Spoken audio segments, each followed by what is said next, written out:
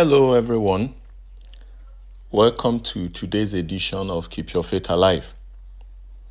We began a series on Keys to a Victorious Life last week, and today we will continue with that series by looking at the second part of it, Keys to a Victorious Life, Part 2.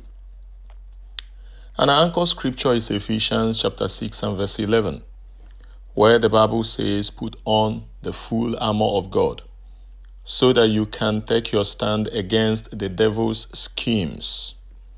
Put on the whole armor of God that you may be able to stand against the wiles of the enemy.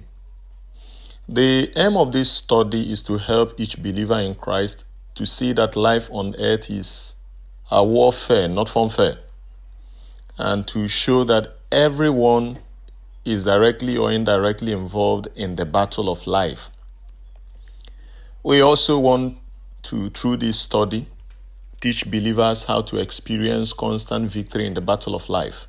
By way of background, I want you to please take note of the fact that it's important for every one of us to have a working definition of what victory in life means. So, let us begin today by explaining what we mean by a victorious life.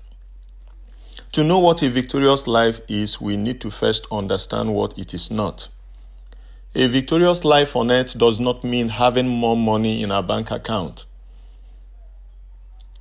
All of us want more money because we need it to meet certain needs in our lives, and those who work for it will certainly get it legitimately, even though some people steal it one way or the other. But one thing is certain, having more money does not mean that one is living a victorious life. Of course, you know that there are many wealthy people who are still under the control of Satan. Their money hasn't been able to rescue them. Secondly, a victorious life on earth does not mean having a great career or exercising great influence. It does not mean having access to the good things of life. All of those things are necessary. We need them. You will agree with me that there are people who have them, yet they are still under the control of Satan. So, that in itself does not mean a victorious life. Having said what a victorious life is not, what then is a victorious life? It's important for us to settle this ab initio so that as we go along, we go together. A victorious life is a life that wins victory over sin, over self, and over Satan, to the point of becoming who God created him to be and doing what God created him to do. It's a life that succeeds in overthrowing the government of Satan and establishing the kingdom of Christ wherever God puts him. So, with this working definition, as we get along in this study, you'll be able to know whether you are living a victorious Christian life or you are just getting along, perhaps making money here and there, but Satan is still manipulating you against the government of God, using you very many times to fight the cause of God's kingdom here on earth.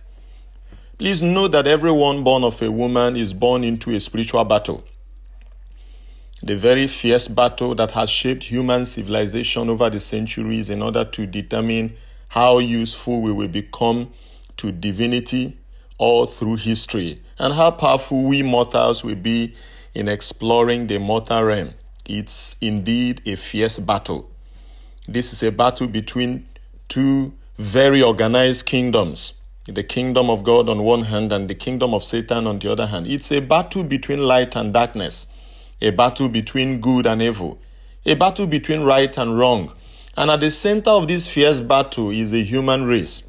Man is being used on both sides of the battle line. The two opposing kingdoms are constantly enlisting men. The goal of the enemy is to use man in every way possible to oppose the cause of God on earth, and he very many times succeeds in doing that. On the other hand, the plan of God is to use man to dispossess the devil of all the territories under his occupation, whether they are people or places. There are people who are under the control of Satan. There are places who are under the control of Satan. God's intention is to use man to dispossess the devil of such persons and such places. God's desire is to use man to advance his cause on earth. So one way or the other, every man is being used to advance a cause in this age-long battle. Unfortunately, not many people on the face of the earth are aware that each move they make on the earth is advancing a cause. Many people are not aware that their actions are expressions of an invisible battle. And because of this ignorance, they trivialize even actions and activities that have a far-reaching consequences on them and those who belong to them. May I inform you that nobody chooses this spiritual battle. Nobody is exempted from it. Our natural birth initiates all of us into it. The fact that you are born of a woman initiates you into the battle. You are either fighting in the army of God to overthrow the government of Satan, or Satan is using you to oppose the government of God. Everything within your control as a human being is a weapon in this warfare. Whether it is your life, your career, your destiny, your relationship, your business, and the rest. You are either using them to advance the purposes of God, or evil forces will hijack them for their own benefit and advantage. So life for us as mortals, my brothers and sisters, is not unfair, even though some people make it look as if it is so. Life indeed is warfare. Those who ignore this fact end up becoming mighty tools in the hand of the devil in standing against the purposes of God on earth. Because in their denial and their ignorance, they become vulnerable and pliable in the hand of the devil with little or no effort on their part to resist him. Remember that God said we should resist the devil and he will flee from us. But those who feign ignorance of this warfare, those who take the posture as if life is fair, they become vulnerable to the enemy. He uses them many times and they are not able to put up any resistance. They do things that actually advance the causes of the devil, advance the kingdom of Satan, and they still celebrate it. As creatures of God, we are confronted by enemy forces. I want you to know that. Enemy forces that have no room for mercy in their agenda. These evil forces are seeking to enlist us for Satan at all cost. The goal of the enemy is to steal, to kill, and to destroy. And he does that to anybody who makes himself available. He tries to destroy anything that stands in his way. His strategy is, if you cannot have him, harm him. He desires to use man to oppose the government of God on earth. So if he can't have you, he will attempt to harm you. In his attack against the human race, Satan bargains for three things. And I want you to note this. He bargains for three things. Number one, he goes for the soul. Number two, he goes for your destiny. And number three, he goes for your possession. And he begins with the soul. The first time the devil comes after you, he comes to bargain for your soul. If he cannot get it through his deception and subtle means, he will declare war against you just to get what he wants at all cost.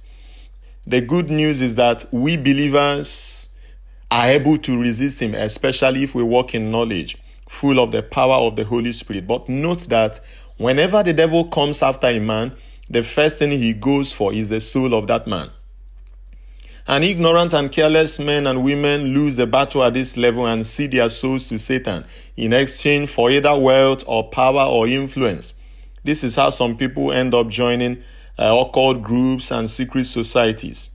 Please know that if Satan wins the battle over a man at this level, all that such a man possesses come under the direct control of Satan. All of what he has comes under the government of the devil, and he will use them at any point in time. But if he loses his battle against you at the level of your soul, he goes ahead to begin to bargain for your destiny. His goal is, at this level to stop you from becoming who God created you to be. He seeks to prevent you from doing all that God created you to do. Again, if he loses the battle over your destiny, he goes for your possession. He will begin to, seek to touch things that belong to you here and there. He will start attacking your possessions with the intention of destroying them. So at every point in time, the devil is fighting us. He is constantly bargaining for one thing or the other in and around the environment of our lives. But the good news is that it is possible to keep him out of business in and around your life. It is possible to keep him from making any inroad into your life. It is possible for you to even snatch from him any territory he ever, took from you. It is possible to prevent him from succeeding in your life, in your family, in your career. The strategy for keeping the devil constantly on the losing side is what we have been exploring in this series. In the first part, we explored, the first key, which is to be strong in the Lord. If you haven't listened to that message, you will need to get it, listen to it again, because there are 3 things we mentioned there that every believer should be acquainted with. The first one is consecration, the next one is consistency, and the third one is sacrifice. If you want to be strong in the Lord, then you need to consecrate yourself to God. You need to be consistent in fellowshipping with God, in doing the will of God, and then you need to live a life of sacrifice, because it is sacrifice that releases the power that is already available. It releases it to us. It makes it accessible to us. Today, we will be exploring the second key, which is to put on the whole armor of God. Maybe I should begin by asking, what is an armor? For me, an armor is a protective covering that is used to prevent damage from being inflicted on us. Any protective armor, whatever keeps you from being, attacked by the enemy or keeps you from being hurt by the enemy, that's an armor. Now, what constitutes the armor of God? Ephesians chapter 6 talks about the armor of God. What are the components of the armor of God? There are about 7 of them, and I'm going to mention them very quickly. Number 1, the Bible speaks of the belt of truth. Number 2, the breastplate of righteousness. Number 3, the gospel of peace. Number 4, the shield of faith. Number 5, the helmet of salvation. And number 6, the sword of the Spirit. The last but not the least, for me, very crucial also, is prayer. Putting on the whole armor of God means putting on these 7 pieces of the armor of God in their proper place in your life. Putting them in their proper place in your life, in my life. That's what it means to put on the whole armor of God. All 7 must be in their proper place in our lives. For today, let's begin with the belt of truth. Perhaps we will dwell there. If we have time, we will get into the others. But let's begin with the belt of truth. To live in victory every day, brothers and sisters, we need to know the truth. We need to believe the truth. We need to live by the truth, no matter the cost. We need to say the truth at all times. The truth is both a person and a principle, and you need to know that. Jesus as a person is the truth, and the word of God as an eternal principle is also the truth. Truth as a principle is usually heavy. Many of you will testify with me that it's not everybody that can carry the truth. Many times it is more convenient to live a lie or tell a little lie here and there, because doing so relieves us from pressures, shame, and embarrassment. At least it appears so. But to be victorious in life, we have to learn to live by conviction, not by convenience. We have to learn to live in accordance with the truth, saying it and doing it. Doing so disarms the devil and keeps him from oppressing us. It's important you note this. Living by the truth disarms the devil. Patronizing lies here and there empowers him in our lives. So if we want to live in victory every day of our lives, one of the things we need to do is to ensure that we are living by the truth. In the book of John chapter 8 and verse 32, Jesus said, you will know the truth, and the truth will make you free. The truth will set you free. The truth will keep you free. The fact that the truth is the first part of the armor presented to us in scriptures is worthy of note. We need to take note of that. Notice that it is called a belt. In other words, it is the truth that holds all the other parts of the armor in place. It is the truth that holds them together, the belt of truth. This implies that whatever we are doing, we need to be sure that we are saying the truth, we are doing the truth, and we are living the truth. Doing so disarms the devil. I said it before and I'm saying it again. Living by the truth disarms the devil. Because the devil is a liar. The Bible calls him the father of all liars. And he thrives in lies, in deception, in falsehood. The devil we are in conflict with is a liar and a deceiver. If you don't know him as a liar and a deceiver, then you don't know him. He has been lying to people and deceiving them throughout human history. His first contact with Adam and Eve was to lie to them and deceive them. He lied to Adam and Eve and he deceived them. In the same way, he has been lying to people even till today. One of his ways of opposing the truth is to make people believe that the Bible, which is the word of God, is not truth. But it's important for you to note that the Bible is truth. The Bible is truth. Jesus, in talking to his disciples, as recorded by John in chapter 17, verse 17, says, "Sanctify them by thy truth. Thy word is truth." So the word of God is truth. Another way of opposing the truth, another way through which the devil opposes the truth, is to make people believe that God does not love them. I'm aware that, he uses this as a weapon many times against people who are under one kind of pressure or the other. Some of you who are listening to me may have found yourselves in this situation, where the devil begins to manipulate your mind into thinking that God doesn't love you. If he loves you, why will he allow you go through the things you go through? But the truth of the matter is that according to scriptures, God so loved the world that he gave his only begotten Son, that whosoever believes in him will not perish, but have everlasting life. So if God loved us enough to give his one and only, his greatest and his best, I assure you that God will not withhold anything from us. So when the devil comes to you and tells you that God does not love you, just tell him very quickly, "Devil, you are a liar, get thee behind me." Another of his evil strategy for opposing the truth is to make people believe that God is responsible for all the evil things that are happening on earth today. Let me tell you very quickly, God is not responsible for them. It's important for you to know that the earth is created for man, not for spirits. Every trouble you find on earth is caused by the devil through man. It's important you know that. And the Bible confirms that God is good, God is not wicked. In Psalm 92 verse 15, the Bible says, proclaiming, "The Lord is upright, he is my rock, and there is no wickedness in him." I want you to be aware that there is no wickedness in God. No matter what you are going through, no matter what people go through in life, God is not wicked. Each time we turn to him for deliverance, he delivers us. Even when we plunge ourselves into trouble, it is God himself who delivers us from all those troubles when we turn to him. But he waits for us to turn to him. So God is not wicked in any way. In some other cases, the devil makes people believe that God does not have the ability to handle the existential problems we face in the universe. That's a lie. It's a lie. It's a lie. Ephesians chapter 3 verse 20, the Bible says, "Now to him who is able to do exceedingly abundantly above all that we ask or think, according to the power that is at work in us." So God is able to do exceedingly abundantly above all we could ever ask or think or imagine.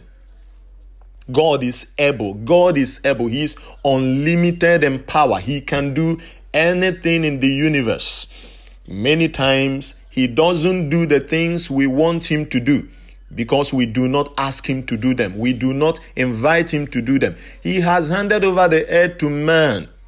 The Bible says even the heavens belong to God, but the earth has he given to the sons of men. So when we invite God through prayer, he does wonders for us. God is not in any way weak. The one who created the entire universe, how can you judge him weak? The Bible calls him the self-existent one. God is mighty. God is powerful. To even imagine that God is weak is to have played into the hand of the devil, who is a liar. All these lies from Satan, are intended to deceive people. Jesus, in addressing the Jews, made the following statement. In John chapter 8, verse 44 and verse 45. He says, "You belong to your father, the devil, and you want to carry out your father's desires. He was a murderer from the beginning, not holding to the truth." Note that the devil does not hold to the truth, for there is no truth in him. When he lies, he speaks his native language, for he is a liar and the father of lies. Yet, because I tell the truth, You do not believe me. So the devil is a liar and the father of all lies. The father of all lies. One key way to overcome him and his lies is to accept Jesus and the Bible as the truth. Accept Jesus, the living word of God, and the Bible, the written word of God, as the truth. You just have to accept it. Accept, and until you accept it, the devil will still succeed in telling you lies. You will be buying into his lies, and in so doing, you make yourself vulnerable to his manipulation. In John chapter 14 verse 6, the Bible says, Jesus said to them, I am the way, the truth, and the life. No man comes to the Father except by me. So Jesus said, I am the truth. And John 17 verse 17 says, sanctify them by your truth. Your word is truth. So to overcome Satan, we need to believe, accept that Jesus, the living word, and the Bible, the written word, is the truth. When we do that, we disarm the devil at that level. After accepting the truth, the next step is to depend on the Spirit of God for interpretation and for understanding of the truth. We need to depend on the Spirit of God. Using human wisdom many times to try to understand scriptures is what opens the portal for the devil to smuggle lies into us. We need to depend on the Holy Spirit. There's no need to argue over scriptures. If you lack understanding of it, ask the Holy Spirit to teach you. He may teach you directly, or he can use someone that he has affected, someone whose life he has influenced, someone that he is directly in control of his life. He can use such a fellow to explain the word of God to you. We have a lot of preachers. We have a lot of messages in our generation. So these messages help us to understand the truth as we depend on the Holy Spirit. In John chapter 16 verse 13, the Bible says, however, when he, the Spirit of truth. Now please note that the Holy Spirit is called the Spirit of truth. He is the dispenser of the truth. He is the communicator of the truth. He is the one who explains the truth. The Bible says when he comes, he will guide you into all truth. All of us need to be guided into all truth. For he will not speak of his own authority, on his own authority, but whatever he hears, he will speak, and he will tell you things to come. Every one of us need to be guided into the truth. And it is the Holy Spirit who guides us into the truth. To overcome the lies of the devil and stay on the truth, you need to depend on the Holy Spirit for interpretation and understanding of the truth. The final step is to resolve to obey the truth, no matter what you hear or what you see. It's a resolution that every one of us need to make. The resolution to obey the truth, no matter what we see, no matter what we hear, no matter what we feel. We all need to resolve to obey the truth. That's one way to disarm the devil, to stand on the truth, to live the truth, to proclaim the truth. As we do that, the devil is paralyzed in our lives. Those who do not obey the truth are called foolish, according to scriptures.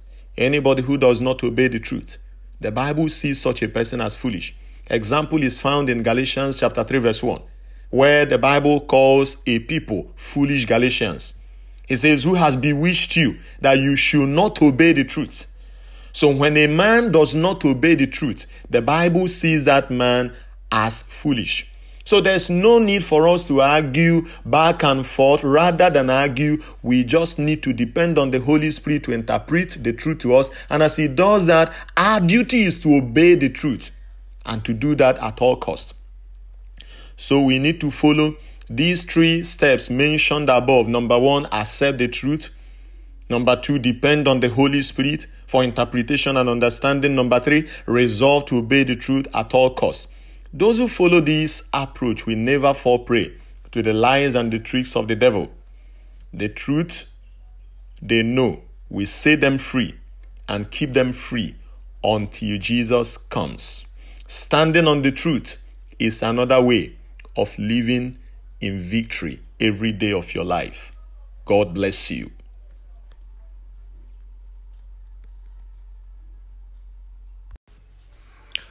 Hello, everyone. Welcome to another edition of Keep Your Faith Alive. My name is Steve Obona. About 2 weeks ago, we began a series on the topic Keys to a Victorious Life.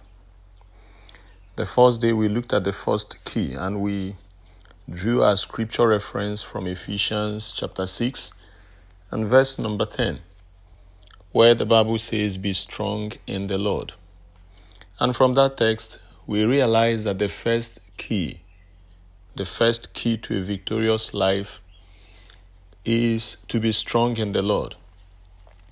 Mind you, our assumption is that we are talking to believers. That means you're already born again. If that is the case, to be victorious in life, the first key you need to apply is to be strong in the Lord. And in looking at that, we saw the three key determinants of our level of strength in life. And number one is consecration. Number two is consistency. And number three is sacrifice. From there, we saw that to be strong in the Lord, we need to totally consecrate ourselves to God. And we also saw that we need to be consistent in fellowshipping with Him, in His Word, through prayer, and also identifying with the fellowship of other believers. And then we saw the need for sacrifice, because from time to time, God will require of us to make certain sacrifices. We will need to let go of certain things in order to strengthen our grips on God and deepen our roots in Him. So, that was on the first day. The second day, we saw another key. And we drew our scripture reference from Ephesians chapter 6, verse number 11, where the Bible says we should put on the whole armor of God. Put on the whole armor of God. We saw from there that the second key to a victorious life is to wear the whole armor of God, to put on the whole armor of God. And we looked at the components of the armor of God.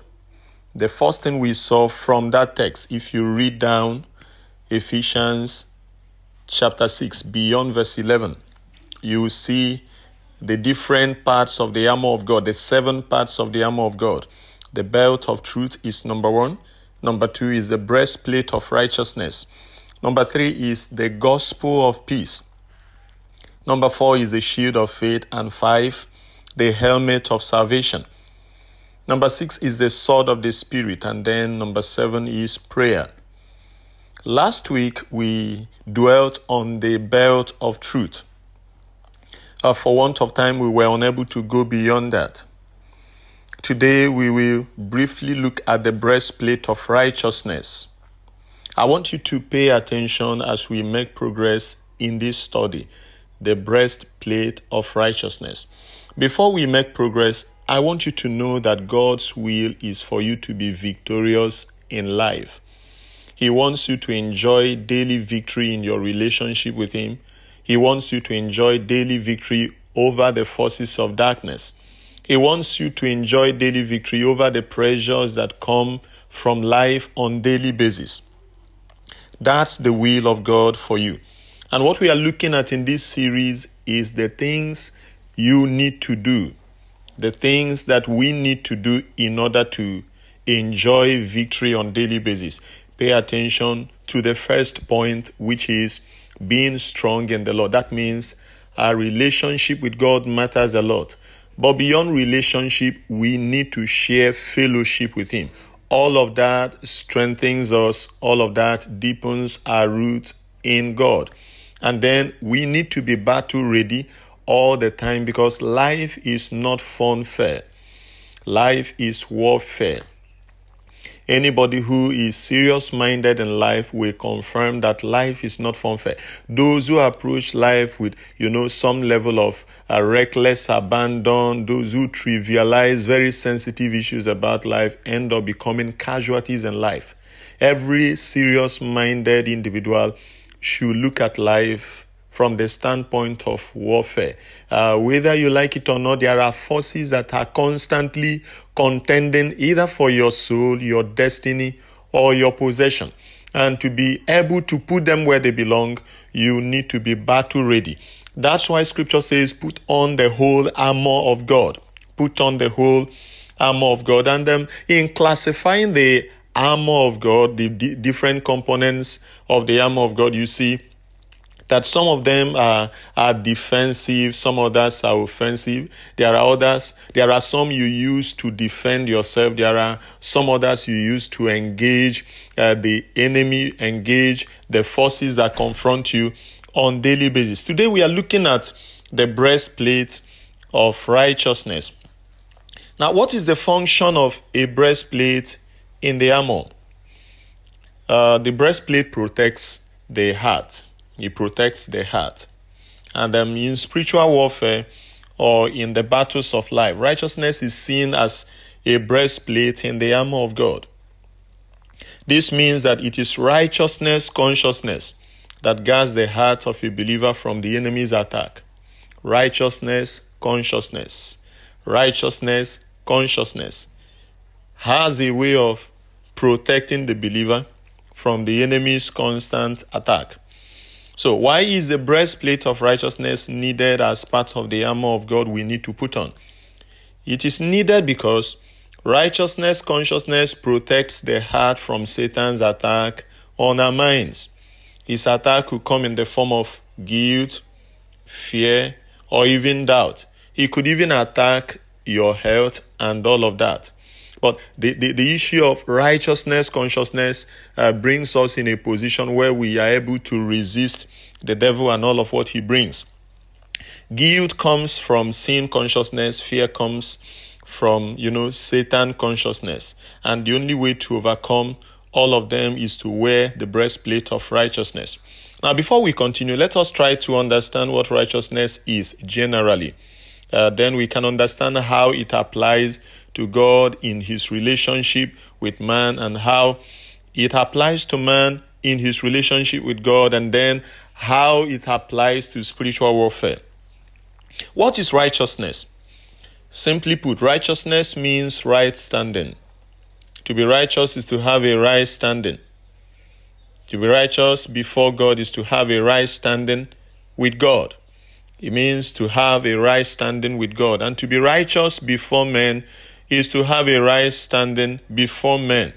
So from God's perspective, a righteous man is someone that has a right standing with him, someone that is in alignment with him, someone that is in a relationship with him and nothing has been able to come between him and God, someone that is in synchrony, in agreement with God, someone who is walking together with God, not at par with God. That's a righteous man. He has a right standing before God. A man or a woman that God has approved of, that's a righteous man. When God approves of a man, that man can call himself a righteous man. So, righteousness is about having a right standing before God or before men. This means that there are two aspects of righteousness. There are two aspects of righteousness we need to pay attention to. The righteousness of God and then the righteousness of man. And there are two aspects also, on the other hand, that are of interest to us in this study. One of them is the gift of righteousness, and the other one is the fruit of righteousness. As you read Romans chapter 5 and verse 17, I would like to read the New Living Translation, Romans chapter 5 and verse 17. There the Bible says, "For the sin of this one man, Adam, caused death to rule over many. But even greater is God's wonderful grace and his gift of righteousness. For all who received it will live in triumph over sin and death through this one man, Jesus Christ." Now that verse speaks of his gift of righteousness. The Bible says, but even greater is God's wonderful grace and his gift of righteousness. So there's something called the gift of righteousness. Then again in Philippians chapter 1 verse 19 through to verse 11, the Bible says, "And this is my prayer, that your love may abound more and more in knowledge and in depth of insight, so that you may be able to discern what is best and may be pure and blameless for the day of Christ, filled with the fruit of righteousness that comes through Jesus Christ. In this particular passage, we see the fruit of righteousness. So from the two passages we have read, from the two scripture texts we've read, you find that there is something called the gift of righteousness, and there is something called the fruit of righteousness. As you look closely at the two scriptures above, you will realize that the first scripture speaks of the gift of righteousness, while the second one speaks of the fruit of righteousness. Now, there is something called the gift of righteousness. It's important for every believer to know this, because this is the basis of our relationship with God. You miss it there, you struggle. There is also something called the fruit of righteousness, which is a product of our being born again. After we are born again, after we have received the gift of righteousness, God expects us to bear the fruit of righteousness. It's important we do that, because that's the only way to show the world around us that we have a new life. That's the way to show them that we now belong to a new family. That's the family of God. We belong to a new kingdom, the kingdom of light. That's the kingdom of His dear Son. After we have received God's gift of righteousness, we need to bear the fruit of righteousness. As we make progress, I want us to look at God's righteousness. God's righteousness is that righteousness that comes as a gift from God to mankind. Within this context, in the context of our discussion, we are looking at God's righteousness given to man as a gift from God to him. It is the aspect of righteousness that comes through faith. As man expresses his faith in God, it is a gift from God and is faith-based, not work-based. Please take note of that. It is faith-based. As we express our faith in God, as we believe the gospel,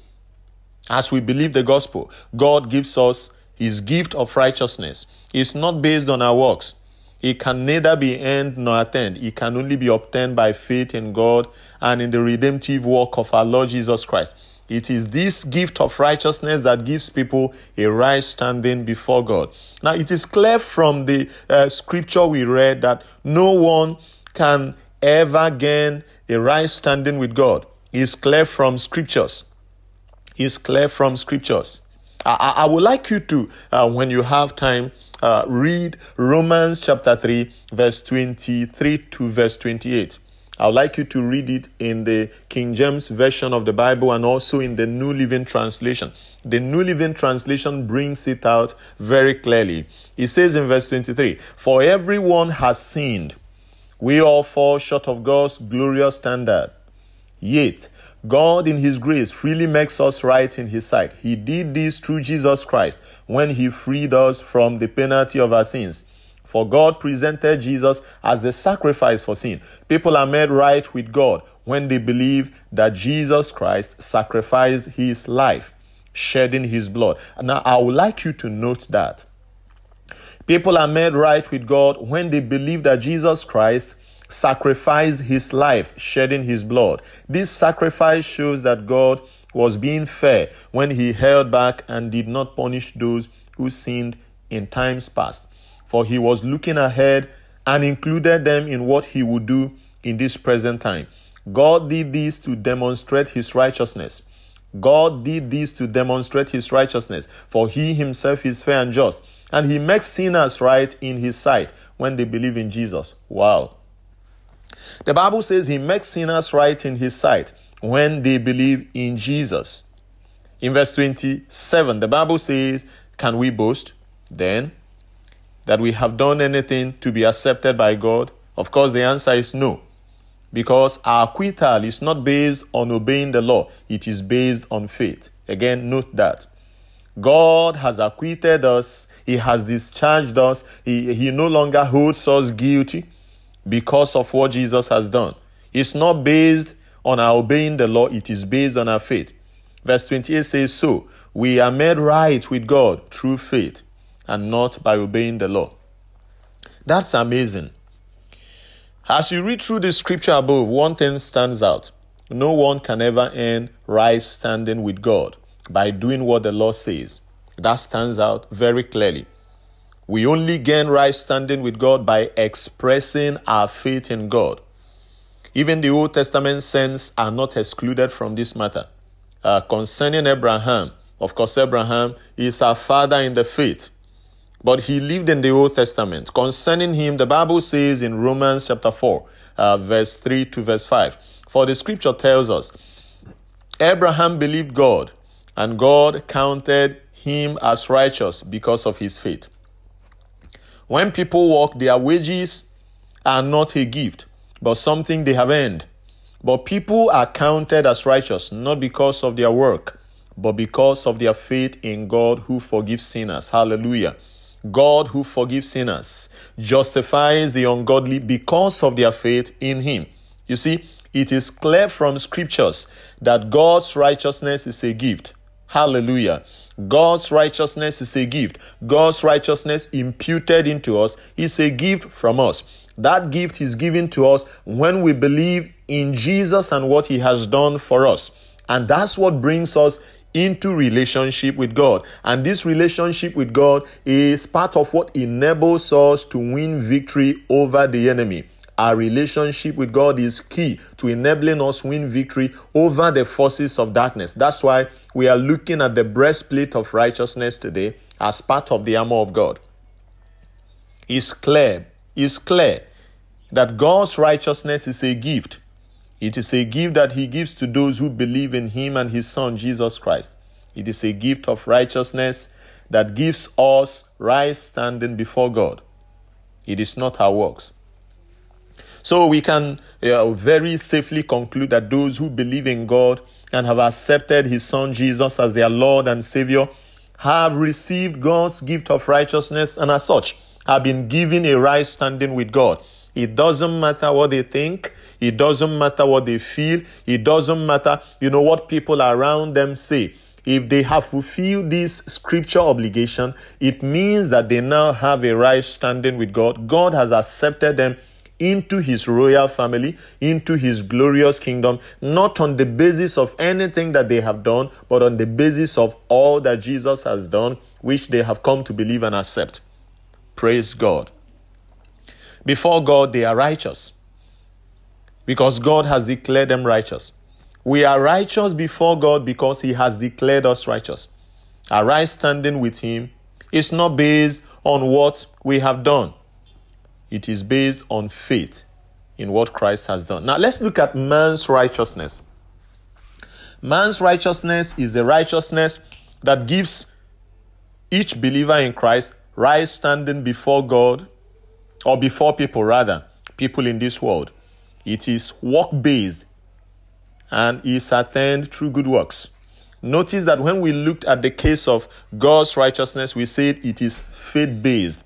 But when it comes to man's righteousness, it is work-based and it is attained through good works. Now, this is the righteousness that enables us to maintain a right standing before people. This is the righteous status we attain among humans like ourselves by bearing the fruit of righteousness among them. This is the righteousness that gives us right standing before people. That is to say, after we have become born again, having received the gift of righteousness, God expects us to bear the fruit of righteousness to show the people around us that great change has taken place in our lives. Now, this is man's own way of looking at righteousness. He looks at it on the basis of good works, and those good works are necessary. They are the fruit of righteousness.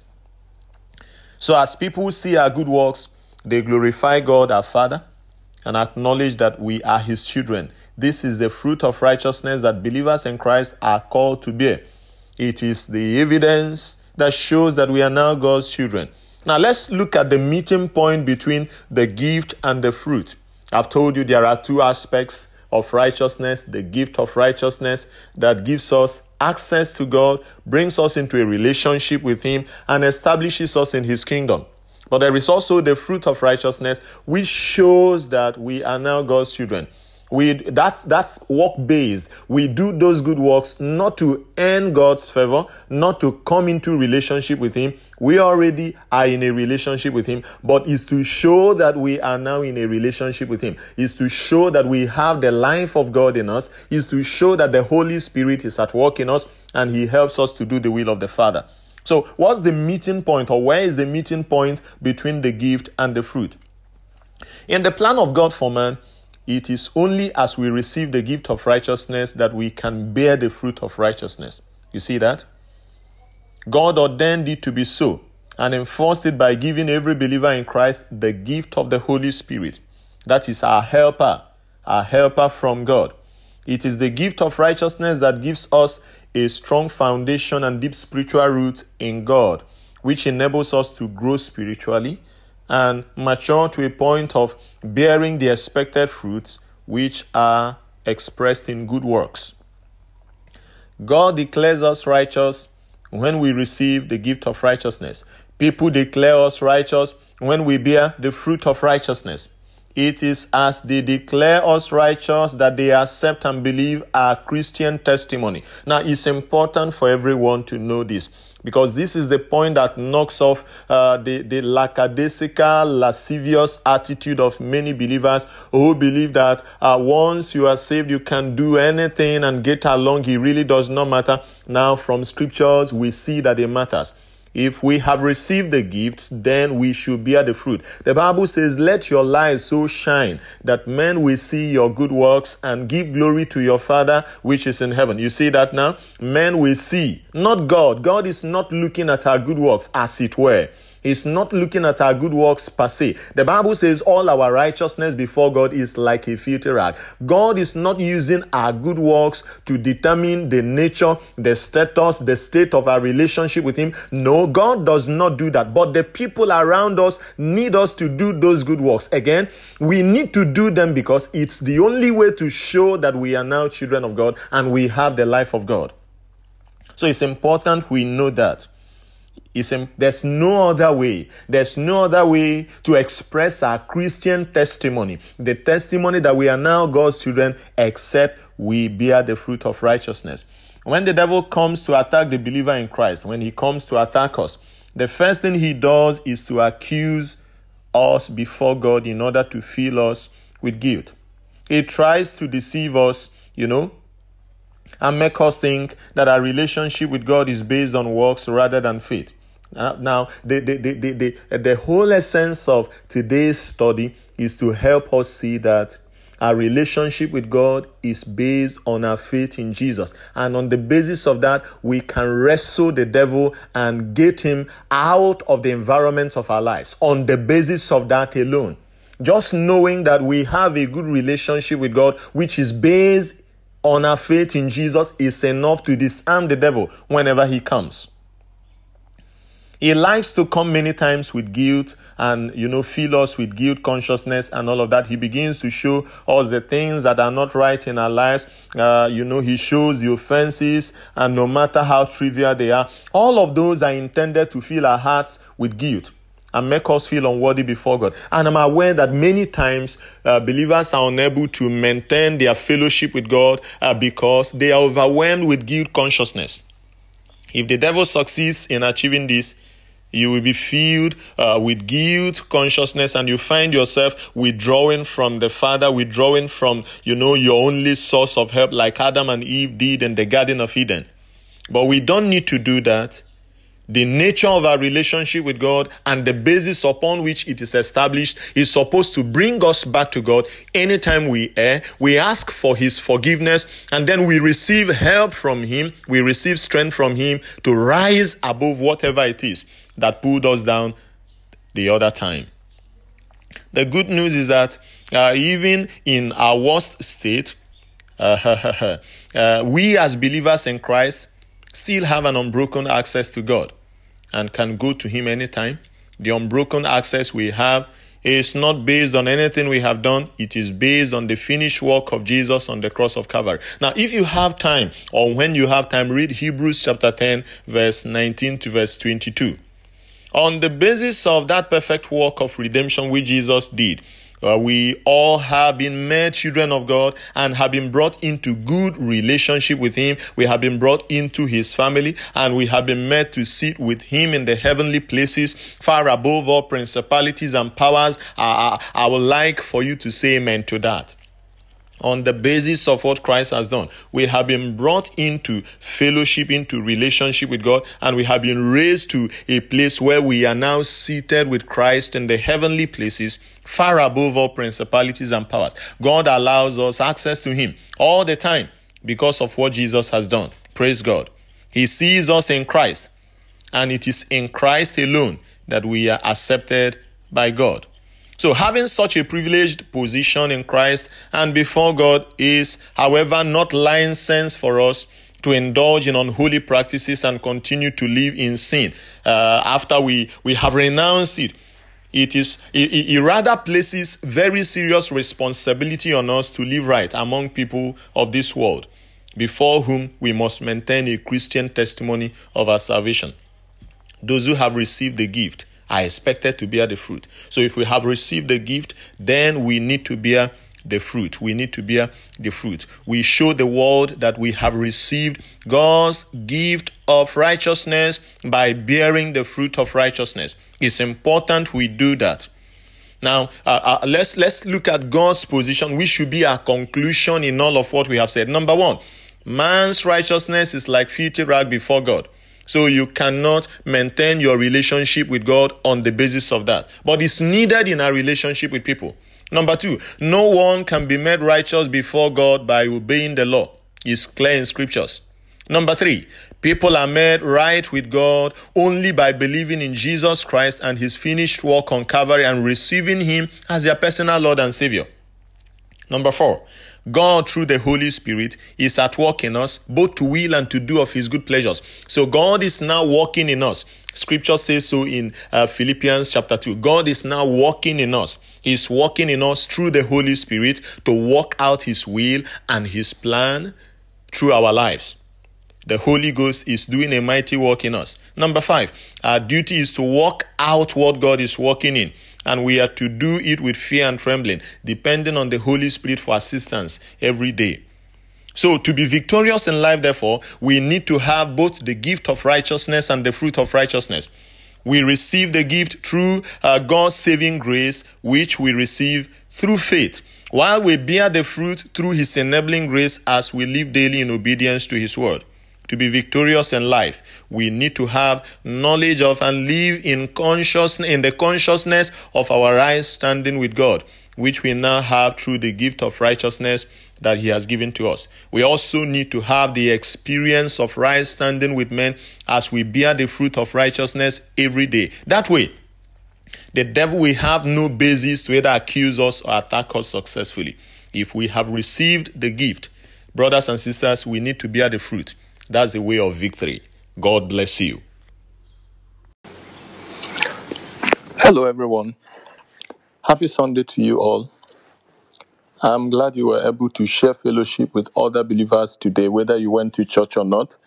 I know some people couldn't go to church. You had to do the service online.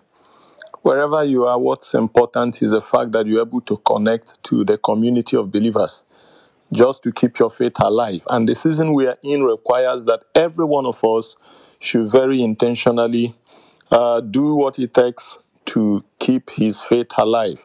These are trying times across the globe, and every believer is expected to live by his faith. There are a lot of bad news all around us, very discouraging information being disseminated across board on social media platforms.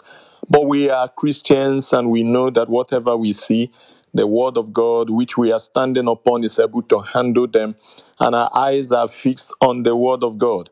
Scripture says, man shall not live by bread alone, but by every word that proceeds from the mouth of the Lord.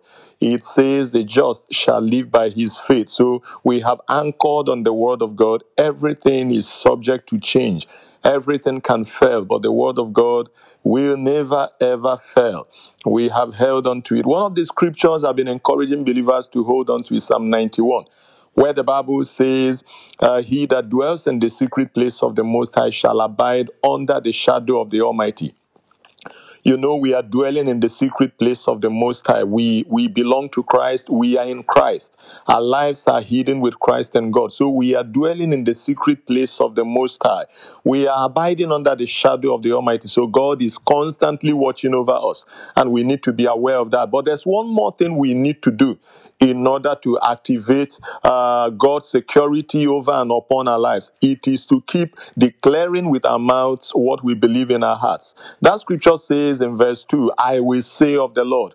So you need to say what you believe. You need to keep saying what you believe. In the face of the prevailing circumstances, the adverse conditions all around, you will need to keep saying what you believe. That's the saying part of faith. I've shared with you some time ago how that there are three parts of faith: the believing part, the saying part, and the doing part. Many believers are only aware of the believing part of faith, the one that brings us into salvation. But beyond believing, we need to keep our mouths active. We need to say what we believe in order to benefit from what we believe. And we need to also act in the consciousness of what we believe.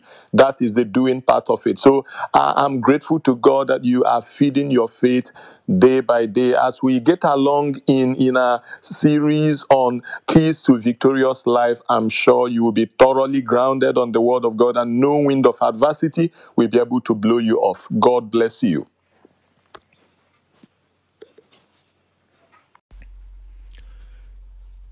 Hello, everyone. Welcome to today's edition of Keep Your Faith Alive. We began a series on keys to a victorious life last week. And today we will continue with that series by looking at the second part of it, Keys to a Victorious Life, Part 2. And our anchor scripture is Ephesians chapter 6 and verse 11, where the Bible says, put on the full armor of God, so that you can take your stand against the devil's schemes. Put on the whole armor of God that you may be able to stand against the wiles of the enemy. The aim of this study is to help each believer in Christ to see that life on earth is a warfare, not funfair, and to show that everyone is directly or indirectly involved in the battle of life. We also want to, through this study, teach believers how to experience constant victory in the battle of life. By way of background, I want you to please take note of the fact that it's important for every one of us to have a working definition of what victory in life means. So, let us begin today by explaining what we mean by a victorious life. To know what a victorious life is, we need to first understand what it is not. A victorious life on earth does not mean having more money in our bank account. All of us want more money because we need it to meet certain needs in our lives, and those who work for it will certainly get it legitimately, even though some people steal it one way or the other. But one thing is certain, having more money does not mean that one is living a victorious life. Of course, you know that there are many wealthy people who are still under the control of Satan. Their money hasn't been able to rescue them. Secondly, a victorious life on earth does not mean having a great career or exercising great influence. It does not mean having access to the good things of life. All of those things are necessary. We need them. We need them. You will agree with me that there are people who have them, yet they are still under the control of Satan. So, that in itself does not mean a victorious life. Having said what a victorious life is not, what then is a victorious life? It's important for us to settle this ab initio so that as we go along, we go together. A victorious life is a life that wins victory over sin, over self, and over Satan, to the point of becoming who God created him to be and doing what God created him to do. It's a life that succeeds in overthrowing the government of Satan and establishing the kingdom of Christ wherever God puts him. So, with this working definition, as we get along in this study, you'll be able to know whether you are living a victorious Christian life or You are just getting along, perhaps making money here and there, but Satan is still manipulating you against the government of God, using you very many times to fight the cause of God's kingdom here on earth. Please note that everyone born of a woman is born into a spiritual battle. The very fierce battle that has shaped human civilization over the centuries in order to determine how useful we will become to divinity all through history, and how powerful we mortals will be in exploring the mortal realm. It's indeed a fierce battle. This is a battle between two very organized kingdoms, the kingdom of God on one hand and the kingdom of Satan on the other hand. It's a battle between light and darkness, a battle between good and evil, a battle between right and wrong. And at the center of this fierce battle is a human race. Man is being used on both sides of the battle line. The two opposing kingdoms are constantly enlisting men. The goal of the enemy is to use man in every way possible to oppose the cause of God on earth, and he very many times succeeds in doing that. On the other hand, the plan of God is to use man to dispossess the devil of all the territories under his occupation, whether they are people or places. There are people who are under the control of Satan. There are places who are under the control of Satan. God's intention is to use man to dispossess the devil of such persons and such places. God's desire is to use man to advance his cause on earth. So one way or the other, every man is being used to advance a cause in this age-long battle. Unfortunately, not many people on the face of the earth are aware that each move they make on the earth is advancing a cause. Many people are not aware that their actions are expressions of an invisible battle. And because of this ignorance, they trivialize even actions and activities that have a far-reaching consequences on them and those who belong to them. May I inform you that nobody chooses this spiritual battle. Nobody is exempted from it. Our natural birth initiates all of us into it. The fact that you are born of a woman initiates you into the battle. You are either fighting in the army of God to overthrow the government of Satan, or Satan is using you to oppose the government of God. Everything within your control as a human being is a weapon in this warfare. Whether it is your life or your career, your destiny, your relationship, your business, and the rest.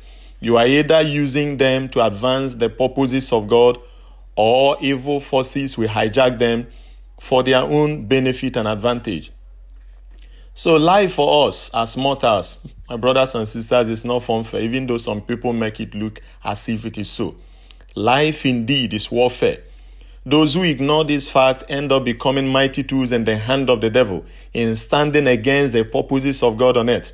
Because in their denial and their ignorance, they become vulnerable and pliable in the hand of the devil, with little or no effort on their part to resist him. Remember that God said we should resist the devil and he will flee from us. But those who feign ignorance of this warfare, those who take the posture as if life is funfair, they become vulnerable to the enemy. He uses them many times and they are not able to put up any resistance. They do things that actually advance the causes of the devil, advance the kingdom of Satan, and they still celebrate it. As creatures of God, we are confronted by enemy forces. I want you to know that. Enemy forces that have no room for mercy in their agenda. These evil forces are seeking to enlist us for Satan at all cost. The goal of the enemy is to steal, to kill, and to destroy. And he does that to anybody who makes himself available. He tries to destroy anything that stands in his way.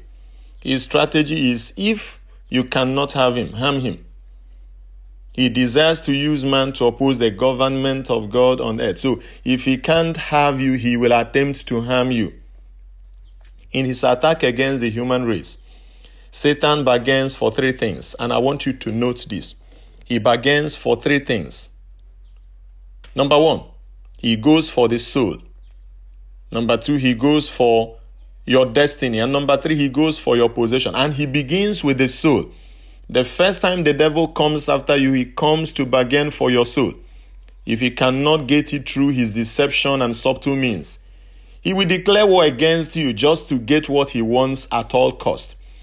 The good news is that we believers are able to resist him, especially if we walk in knowledge, full of the power of the Holy Spirit. But note that whenever the devil comes after a man, the first thing he goes for is the soul of that man. And ignorant and careless men and women lose the battle at this level and cede their souls to Satan in exchange for either wealth or power or influence. This is how some people end up joining occult groups and secret societies. Please know that if Satan wins the battle over a man at this level, all that such a man possesses come under the direct control of Satan. All of what he has comes under the government of the devil, and he will use them at any point in time. But if he loses his battle against you at the level of your soul, he goes ahead to begin to bargain for your destiny. His goal is, at this level to stop you from becoming who God created you to be. He seeks to prevent you from doing all that God created you to do. Again, if he loses the battle over your destiny, he goes for your possession. He will begin to, seek to touch things that belong to you here and there. He will start attacking your possessions with the intention of destroying them. So at every point in time, the devil is fighting us. He is constantly bargaining for one thing or the other in and around the environment of our lives. But the good news is that it is possible to keep him out of business in and around your life. It is possible to keep him from making any inroad into your life. It is possible for you to even snatch from him any territory he ever, took from you. It is possible to prevent him from succeeding in your life, in your family, in your career. The strategy for keeping the devil constantly on the losing side is what we have been exploring in this series. In the first part, we explored, the first key, which is to be strong in the Lord. If you haven't listened to that message, you will need to get it, listen to it again, because there are 3 things we mentioned there that every believer should be acquainted with. The first one is consecration, the next one is consistency, and the third one is sacrifice. If you want to be strong in the Lord, then you need to consecrate yourself to God. You need to be consistent in fellowshipping with God, in doing the will of God, and then you need to live a life of sacrifice, because it is sacrifice that releases the power that is already available. It releases it to us. It makes it accessible to us. Today, we will be exploring the second key, which is to put on the whole armor of God.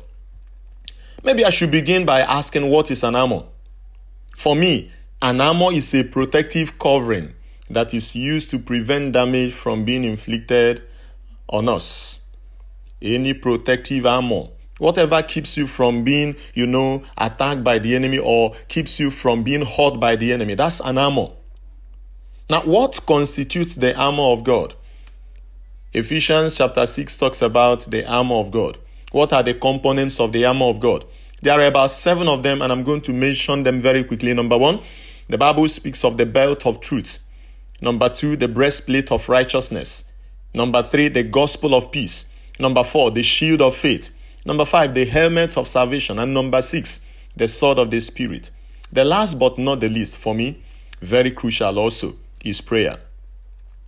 Putting on the whole armor of God means putting on these 7 pieces of the armor of God in their proper place in your life. Putting them in their proper place in your life, in my life. That's what it means to put on the whole armor of God. All 7 must be in their proper place in our lives. For today, let's begin with the belt of truth. Perhaps we will dwell there. If we have time, we will get into the others. But let's begin with the belt of truth. To live in victory every day, brothers and sisters, we need to know the truth. We need to believe the truth. We need to live by the truth, no matter the cost. We need to say the truth at all times. The truth is both a person and a principle, and you need to know that. Jesus as a person is the truth. And the word of God as an eternal principle is also the truth. Truth as a principle is usually heavy. Many of you will testify with me that it's not everybody that can carry the truth. Many times it is more convenient to live a lie or tell a little lie here and there, because doing so relieves us from pressures, shame, and embarrassment. At least it appears so. But to be victorious in life, we have to learn to live by conviction, not by convenience. We have to learn to live in accordance with the truth, saying it and doing it. Doing so disarms the devil and keeps him from oppressing us. It's important you note this. Living by the truth disarms the devil. Patronizing lies here and there empowers him in our lives. So if we want to live in victory every day of our lives, one of the things we need to do is to ensure that we are living by the truth. In the book of John chapter 8 and verse 32, Jesus said, "You will know the truth, and the truth will make you free. The truth will set you free. The truth will keep you free." The fact that the truth is the first part of the armor presented to us in scriptures is worthy of note. We need to take note of that. Notice that it is called a belt. In other words, it is the truth that holds all the other parts of the armor in place. It is the truth that holds them together, the belt of truth. This implies that whatever we are doing, we need to be sure that we are saying the truth, we are doing the truth, and we are living the truth. Doing so disarms the devil. I said it before and I'm saying it again. Living by the truth disarms the devil. Because the devil is a liar. The Bible calls him the father of all liars. And he thrives in lies, in deception, in falsehood. The devil we are in conflict with is a liar and a deceiver. If you don't know him as a liar and a deceiver, then you don't know him. He has been lying to people and deceiving them throughout human history. His first contact with Adam and Eve was to lie to them and deceive them. He lied to Adam and Eve and he deceived them. In the same way, he has been lying to people even till today. One of his ways of opposing the truth is to make people believe that the Bible, which is the word of God, is not truth. But it's important for you to note that the Bible is truth. The Bible is truth. Jesus, in talking to his disciples, as recorded by John in chapter 17, verse 17, says, "Sanctify them by thy truth. Thy word is truth." So the word of God is truth. Another way of opposing the truth, another way through which the devil opposes the truth, is to make people believe that God does not love them. I'm aware that, he uses this as a weapon many times against people who are under one kind of pressure or the other. Some of you who are listening to me may have found yourselves in this situation, where the devil begins to manipulate your mind into thinking that God doesn't love you. If he loves you, why will he allow you go through the things you go through? But the truth of the matter is that according to scriptures, God so loved the world that he gave his only begotten Son, that whosoever believes in him will not perish, but have everlasting life. So if God loved us enough to give his one and only, his greatest and his best, I assure you that God will not withhold anything from us. So when the devil comes to you and tells you that God does not love you, just tell him very quickly, "Devil, you are a liar, get thee behind me." Another of his evil strategy for opposing the truth is to make people believe that God is responsible for all the evil things that are happening on earth today. Let me tell you very quickly, God is not responsible for them. It's important for you to know that the earth is created for man, not for spirits. Every trouble you find on earth is caused by the devil through man. It's important you know that. And the Bible confirms that God is good, God is not wicked. In Psalm 92 verse 15, the Bible says, proclaiming, "The Lord is upright, he is my rock, and there is no wickedness in him." I want you to be aware that there is no wickedness in God. No matter what you are going through, no matter what people go through in life, God is not wicked. Each time we turn to him for deliverance, he delivers us. Even when we plunge ourselves into trouble, it is God himself who delivers us from all those troubles when we turn to him. But he waits for us to turn to him. So God is not wicked in any way.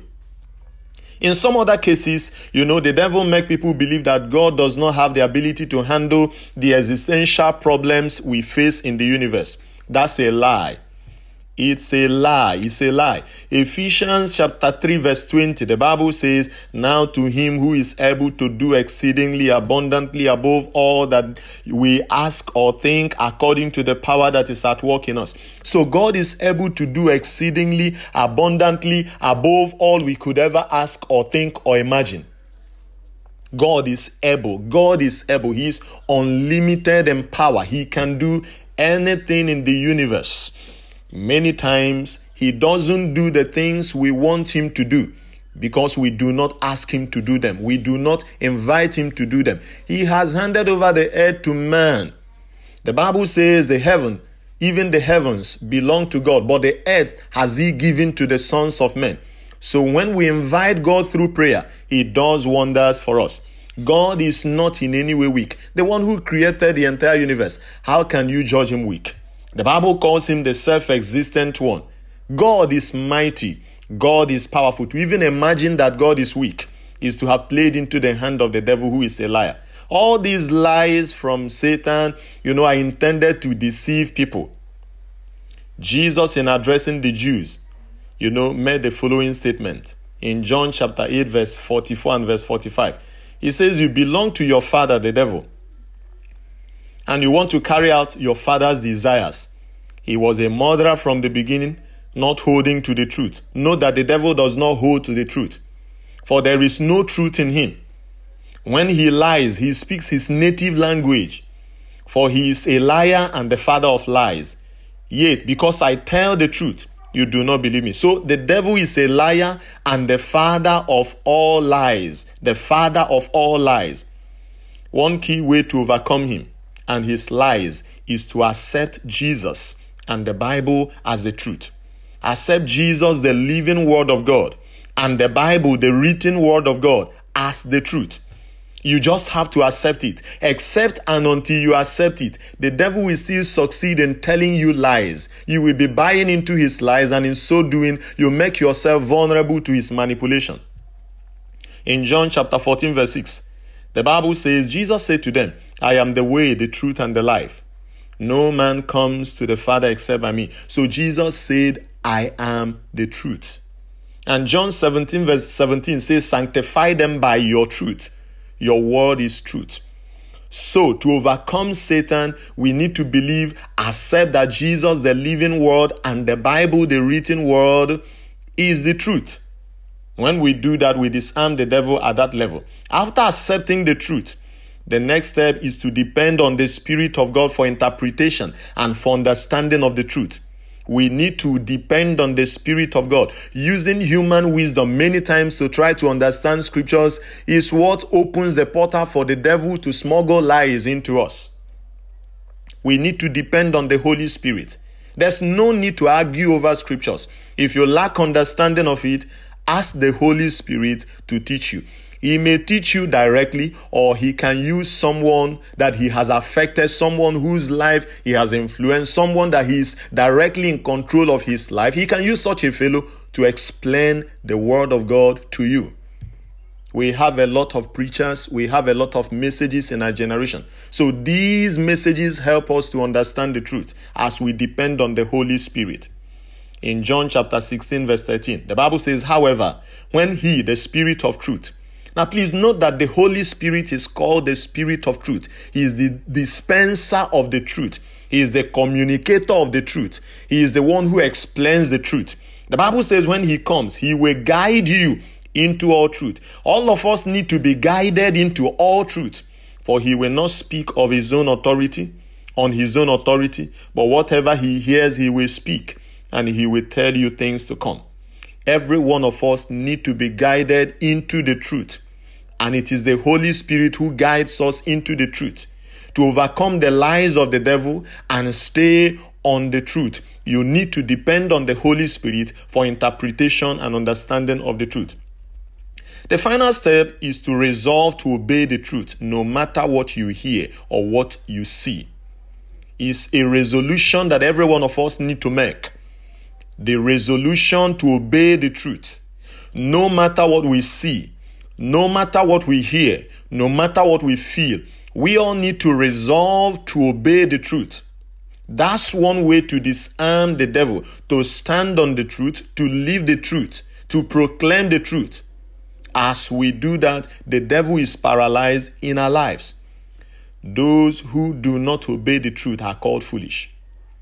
According to scriptures, anybody who does not obey the truth, the Bible sees such a person as foolish. Example is found in Galatians chapter 3 verse 1, where the Bible calls a people foolish Galatians. It says, who has bewitched you that you should not obey the truth? So when a man does not obey the truth, the Bible sees that man as foolish. So there's no need for us to argue back and forth. Rather than argue, we just need to depend on the Holy Spirit to interpret the truth to us. And as He does that, our duty is to obey the truth and to do that at all costs. So we need to follow these 3 steps mentioned above. Number 1, accept the truth. Number 2, depend on the Holy Spirit for interpretation and understanding. Number 3, resolve to obey the truth at all costs. Those who follow this approach will never fall prey to the lies and the tricks of the devil. The truth they know will set them free and keep them free until Jesus comes. Standing on the truth is another way of living in victory every day of your life. God bless you.